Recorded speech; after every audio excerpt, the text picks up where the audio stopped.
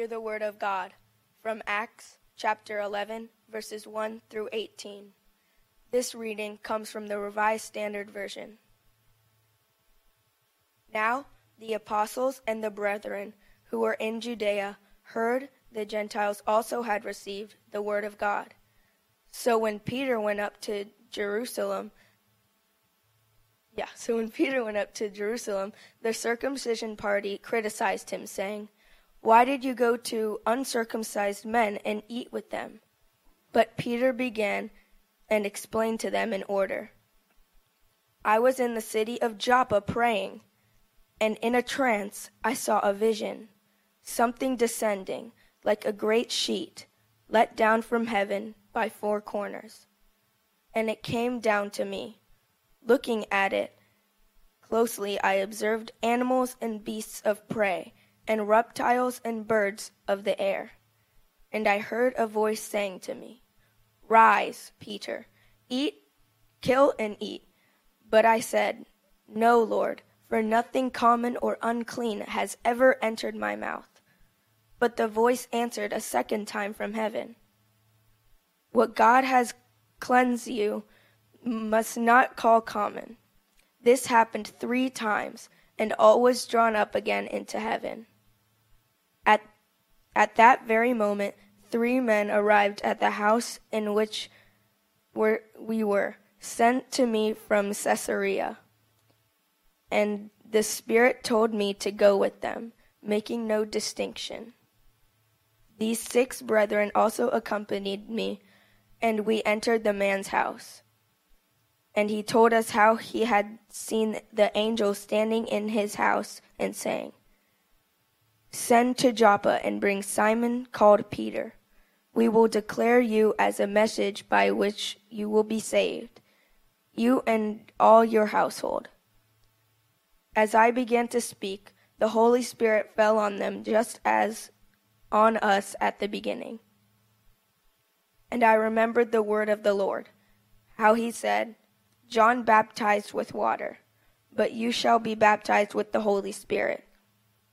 If then God gave the same gift to them as he gave to us when he believed in the Lord Jesus Christ, who was I that could withstand God?" When they heard this, they were silenced. And they glorified God, saying, "Then to the Gentiles also God has granted repentance unto life." The word of God for the world. Thanks be to God. Good job, Tommy. Welcome, everyone. There's a long scripture reading, I understand. There's coffee in the back. I want to clear our hearts and minds today as we hear the message. Let's pray together. God, we give thanks for our day. So many of us walk into this room with things going on that are lovely and wonderful. And other times we walk in with things that are challenging, that no one else knows about. We clear our minds so that we might hear the Word of God through the Scripture and through the music, through the sermon. I pray that my message might aid and not hinder. It is in Christ's name we pray. Amen.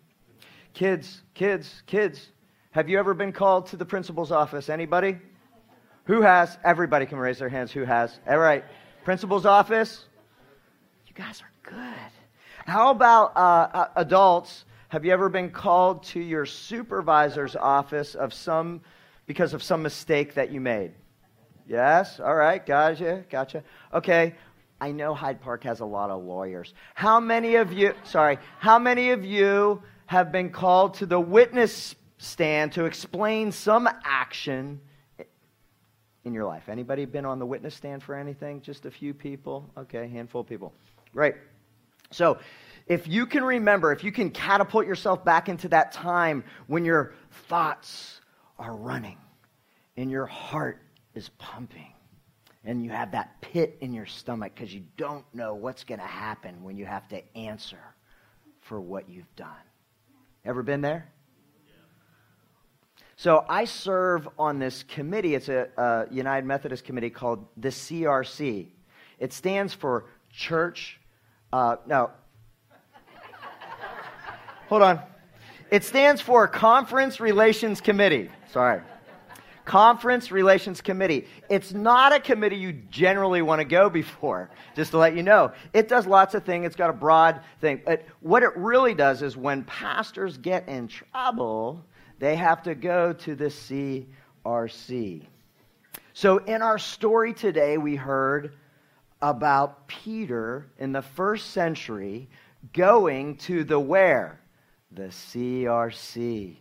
He's in trouble. He's got to go and answer for his behavior. And here's what the CRC had trouble with. They had trouble with some issues with people and practices. Will you say that with me? People and practices. Their reports that they were getting would have been absolutely shocking to them at that time. The reason being is it says that the Gentiles, that was people who weren't Jewish, were accepting the word of God. And if that was true, if they got that information correctly, that would mean that would be in direct opposition to their belief that only Jews could inherit the kingdom of God. And not only that, it would also be in direct opposition to their belief that Jews and Gentiles could not hang out together. And Peter, actually, if you read chapter 10 or if you read chapter 10, you'll see he acknowledges this in his vision when he says, it is unlawful for a Jew to associate with or to visit a Gentile. You see, the CRC were having some problems with the people. Now, the second report, so that's the first report, Gentiles are accepting the word of God. The second report is perhaps even more troubling. And it's this. Peter, who is identified by Jesus as the rock of the church, upon which everything would be built, is engaging in all kinds of improper conduct. So when he gets in there, who knows what the first question was, but maybe it was this one. Why did you go to an uncircumcised men and eat with them? How come? How come you were with the people and doing some practices, right? They had a problem with the who, and they had a problem with the what he was doing. And he's not only being with people that he shouldn't be, but he's actually engaging in forbidden practices for the history of Judaism. And he's blatantly, here's the catch, here's the big one, he's blatantly disregarding the Bible. Blatantly. Shockingly. You see, circumcision in this time was non-negotiable. And it was as old as the Bible. It shows up in Genesis. It was an outwardly visible sign that you were different than other people. It had to do with your identity. In Genesis 17, God makes a covenant with Abram. It's the time that he changes his name to Abraham, and he makes this it says an everlasting covenant for him and all future ancestors, the Hebrews now, the Jews. And he says, on the 8th day, all Jews, all males are to be circumcised, so it will be a sign of our everlasting covenant. Does that make sense? So the food laws, so it's not only circumcision, but food laws and not eating certain foods was also non-negotiable for them. It was something else that illustrated that they were set apart as a people, that they were different than the culture, and that they were being faithful to the covenant that started all the way back in Genesis, right? So Peter's supposed to be preaching to Jewish people about Jesus, and now he's not. And so he's absolutely dismissing this lineage. He's dismissing his tradition. He's dismissing the scripture and the church. It had to be troubling. And the CRC wanted some answers to why. So explain he does. You heard Tommy do a good job of doing. He shares the vision that turned his understanding of God and the world and all the people in it upside down. He has a change of mind and of heart and of behavior, all because of some experience he had that he believed was from the risen Christ. Now, I want to pull you in. I want you to consider just for a moment the range of feelings that must have been experienced during that church meeting. Think about it.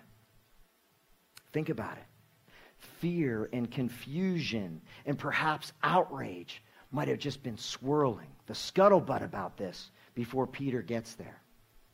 All that they had known, all that these good religious leaders that had been following Jesus and experienced the risen Christ, all that they had known was being questioned and challenged and potentially deconstructed by one of their own. Could you imagine how troubling that would have been for them? What would become of the church and the Jews? Could God, here's the question, could God really approve of these people? Could God really do that? And could God really approve of these practices that have been forbidden since the beginning of them being chosen? People and practices. Now, I suspect in that meeting on that day, there were a couple of different perspectives. I've seen these in churches before, church meetings, not exactly the same issue, but I've seen these perspectives. The first was they walked into that meeting and they're like, don't care what you say, not going to change, right? They believed that the Gentiles could never be included because of who they were. And Peter's actions were indefensible. And they had scripture to back it up. They could cite book, chapter, and verse to say why this didn't work and why this wasn't okay. So Peter needed to be reprimanded, or he just needed to get out or stop. He needed to stop or get out. That's one perspective. The second might have been, well, maybe Gentiles can be included. Maybe. But with some conditions. There were going to be conditions around their acceptance. They would have to change some of their practices. Right? If they were going to accept Jesus Christ, they'd have to change their current behavior that ran counter to Scripture and counter to Jewish tradition. Meaning they'd have to get circumcised as adults. Oh, yep. Yep. As adults. And they'd have to eat like the Jews had to eat. No more bacon. I want you to go a week, no more bacon for y'all. Oh, did you hear the groans? I don't actually mean that.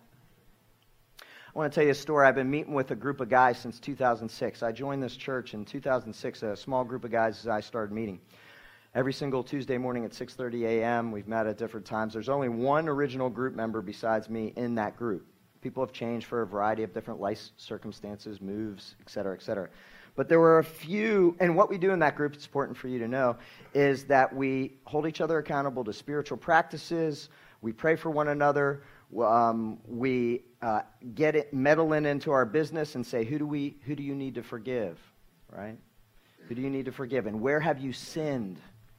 We confess that to each other. It's a very fun group. No, I'm just kidding. It is. It's a great group. I love those guys. But a couple of men have transitioned out of the group, not because of life circumstances, but for a very specific reason. It has to do with Hyde Park. Very specific reason. They believed that the church was violating tradition and Scripture by allowing gay and lesbian people to lead and serve and to become a part of our congregation. One friend cited Leviticus 18 and 20 in Romans and Corinthians and pointed that out to me. And I love this guy. I have, and I do. He held the second perspective. Neither of the two dudes that left held the first one where no one could ever be accepted, but they held the second perspective, which was this: that they renounced their same-sex attraction and they remain celibate. That's what they were called to do. So Peter tells the CRC in his meeting about that vision that we heard about. He saw a sheet dropping down, and on the sheet there were images of all kinds of animals that Jewish people, including first century followers, couldn't eat. There were shellfish. Hear it now. Think about the last time you've had it. Animal with cleaves and birds. And then there was a voice from heaven, and it said, Peter, get up, kill, eat these foods. And Peter, being a good Jew, said, not doing that. He heard it again. Peter, go do it. Not doing that. Nothing's ever entered my mouth that has been unclean. He said, no. But then Peter, he heard it a third time. Then Peter realized that it really wasn't about dietary laws, right? He recounts that these guys showed up from Caesarea, and they had a vision too, right? That they were to come get Peter and bring him to his house. Oh my gosh. This might be about people who aren't accepted, and now I got to go do things that I'm not allowed to do. Takes courage. Takes courage. And this is what it says. The slide says, and the Spirit told me, this is Peter, to go with them and not make a distinction between them and us. You see, Peter's vision and prompting changed his theology about people. It shifted it. And what happened in that house later on changed his mind about practices. What was previously accepted, understood, and backed up by tradition and Scripture was no longer true. People who were excluded are now included, and practices that were forbidden are now permittable.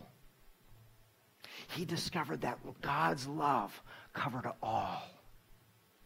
That God's love, it was the great pivot in the church history. The great pivot was, it's not just going to be for these people. It's going to be for everybody. Herein lies the struggle, brothers and sisters, with our beloved global United Methodist denomination. People and practices. Traditionalists will say that the LGBTQ community can be included if they change. Centrists and progressives are saying that the Spirit has revealed something new about people and practices, and that we shouldn't make a distinction between heterosexuals and homosexuals and whether they can leave and serve and participate and be ordained in the church. You know, over the last 14 years, I've worked at this place and served this place. And I've had the opportunity to serve and teach and lead and make plenty of mistakes. And I've got to interact with a variety of different people.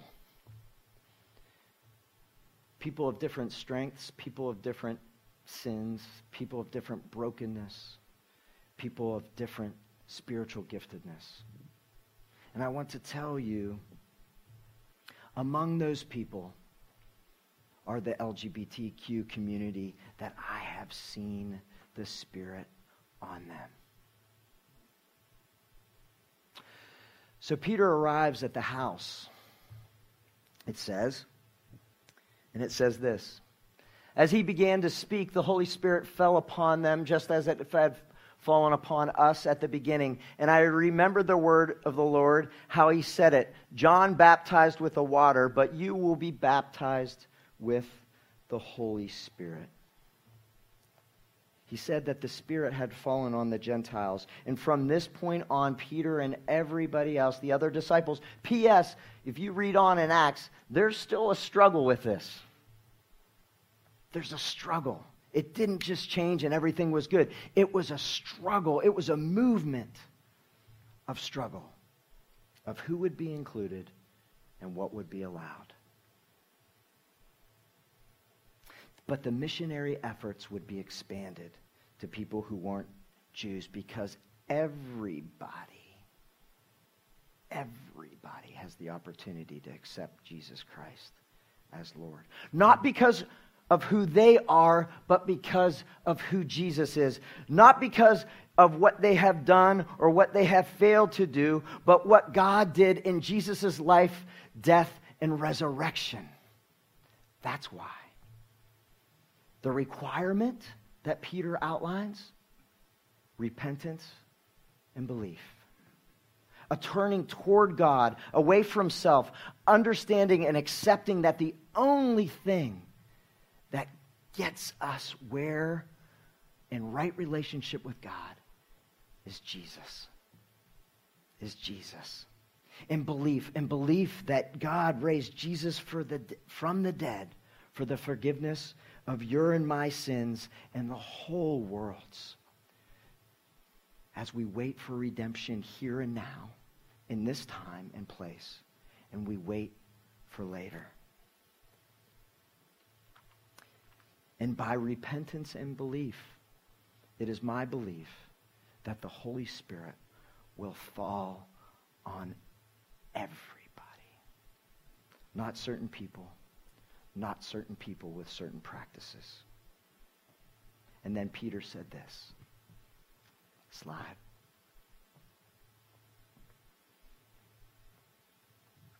If then God gave them the same gift that he gave us when we believed in the Lord Jesus, how could I hinder God? Let's pray together. God, I give thanks for your word, your call, your love. I pray that if there's anyone here exploring you, who you are, that they would know that they are loved and chosen, not by their goodness, but by yours. Not by their ability to love wholly, but by yours. Not because of what they have done or what they have failed to do, but because what you have done in your life on the cross and when God raised you. In the name of the Father, and of the Son, and of the Holy Spirit, all God's people said, amen. We give back to God our gifts and our offerings to support the ministry of the church. Thank you for your generosity.